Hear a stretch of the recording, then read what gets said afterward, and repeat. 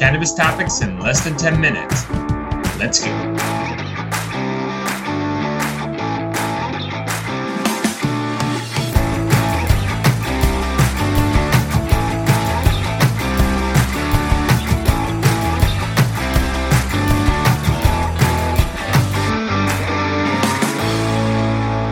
What's up, guys? Welcome back to another episode of The Dime. I'm Brian Fields, and with me, as always, is Kellen Finney. And this week, we've got a very special guest, Christine Smith, CEO and founder of Grön.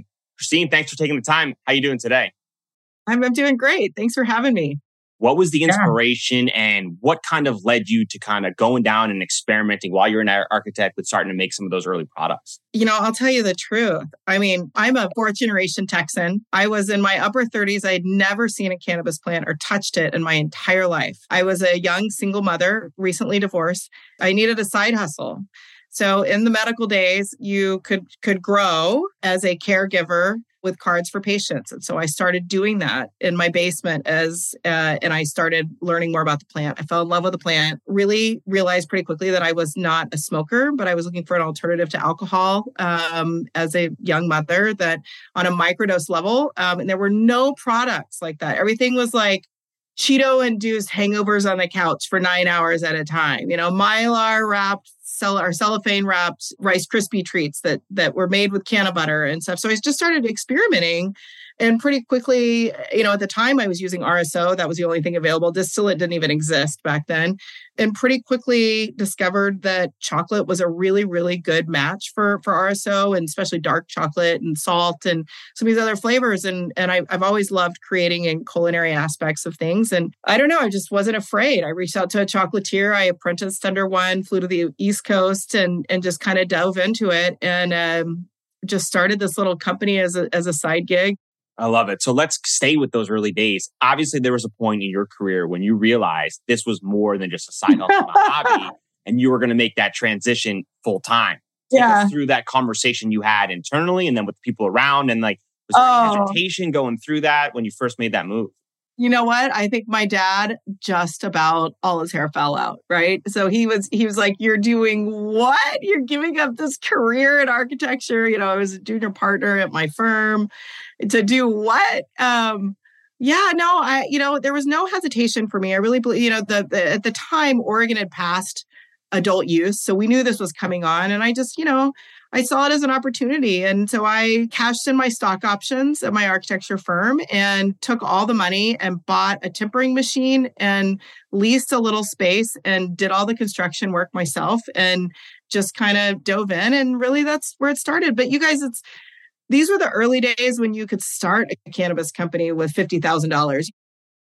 So let's talk about your expansion strategy, entering new markets. I know your team takes a slightly different approach than some of the other out there, which allows your team to kind of control some of the inputs and the variables, but at the same time makes it rather expensive. I'd like you to kind of expand on that for our listeners unfamiliar. Yeah. So most companies and brands such as ours go into a market under a licensing deal which is more of a traditional model that you'll see. And regardless of in any industry, right? So you license your IP and you give your recipes to someone, and then that company in another state makes the product and sells it under their license and puts it out on the shelves. That's the way most people do things. We are one of only a very small handful of companies that are doing what we call a reverse licensing deal. So we actually will go in and we will operate. If we can have our own license, we will get it. But in a lot of states, an individual manufacturing one isn't attainable or it's too expensive. We will find someone that has a license, and we will, in theory, lease back space from them. So we will go in and we will build out space under their license, bring in our people, our packaging. We will work under their license.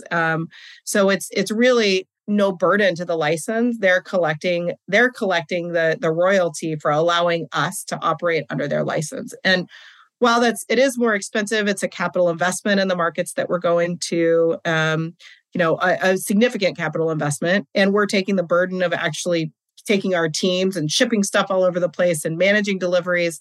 What we found is it gives us the ability to really control and have a pulse on what's happening out there at the retail side and both with our products and to be able to double down when we need to because we're in control. So it's been really successful. I'd say it's a slower progression than a traditional licensing model because it's hard to do more than 2 or 3 of these a year, just simply by the amount of infrastructure and time that it takes. Because I mean, you're literally going to the moon and building your own house and setting it up every single time from scratch. So it's a lot of work, but it sure is fun. We're having a good time.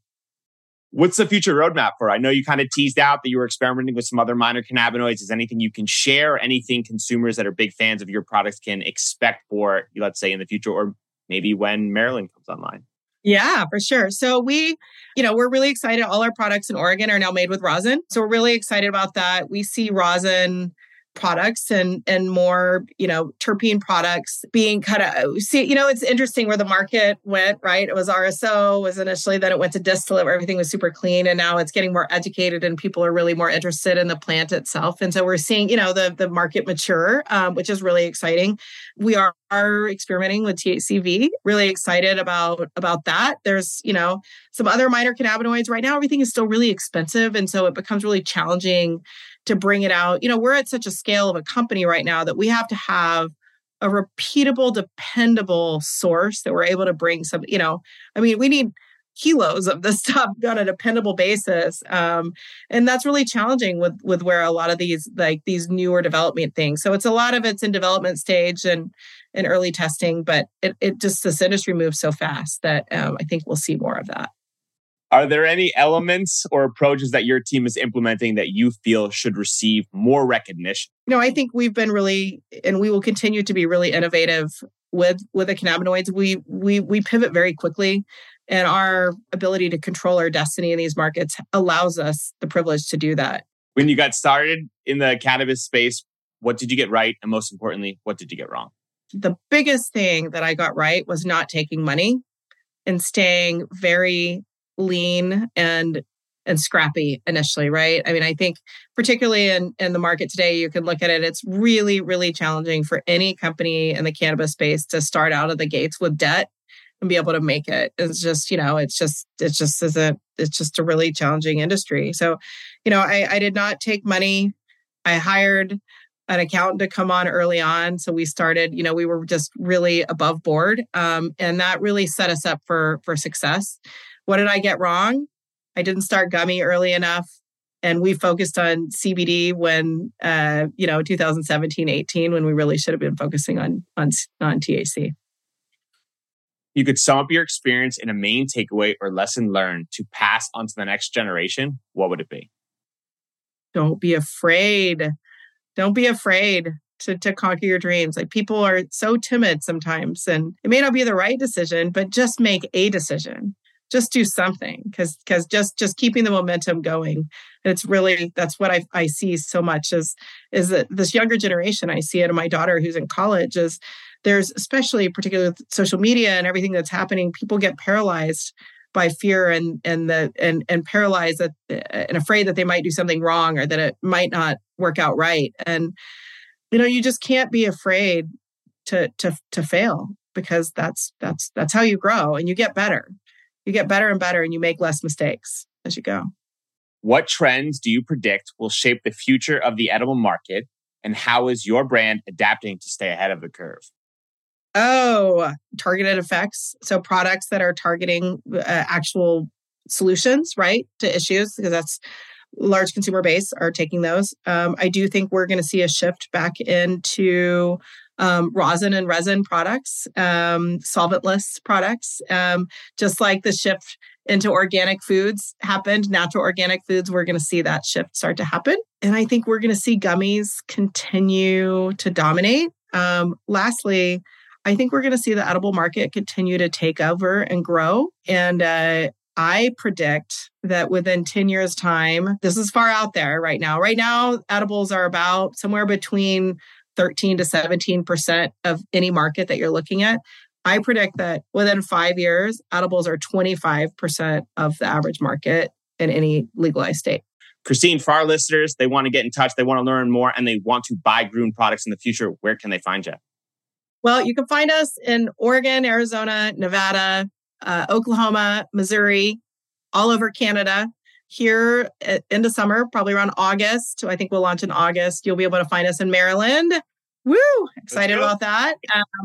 Yeah, New Jersey. Hopefully we're able to get that launched Q4. We do have a license in New Jersey, so we're working on construction and through the New Jersey process right now, which is lengthy. So yeah, more states coming on. We're constantly looking at deals and looking at states and looking at opportunities. I say it's really important for us, every community that we go into, that we dedicate our team fully and completely. So we're really committed to the markets that we enter and making sure that we, really, really commit to them. Well, appreciate that. Thanks so much for taking time. This was a lot of fun.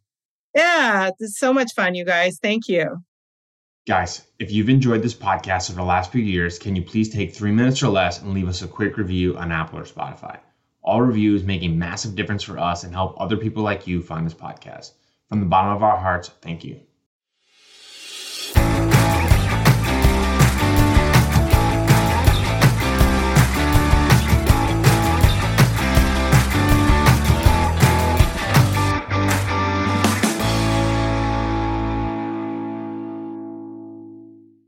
Thanks for listening to today's show. To check out more great cannabis podcasts, go to podconnects.com. Here's a preview of one of our other shows. Hi, I'm Gary, and I invite you to discover the Cannabis Podcast, a bi-weekly podcast focused on a Canadian's cannabis culture. I would be the Canadian, and my cannabis passion and culture has been building for 5 decades. I share that passion for this wonderful plant in every episode, through conversations with cannabis advocates and enthusiasts, stories about the ever-changing legal environment, and some hands-on testing of product in a segment I call Cultivar Corner. The Cannabis Podcast, a Canadian's cannabis culture, one toke at a time.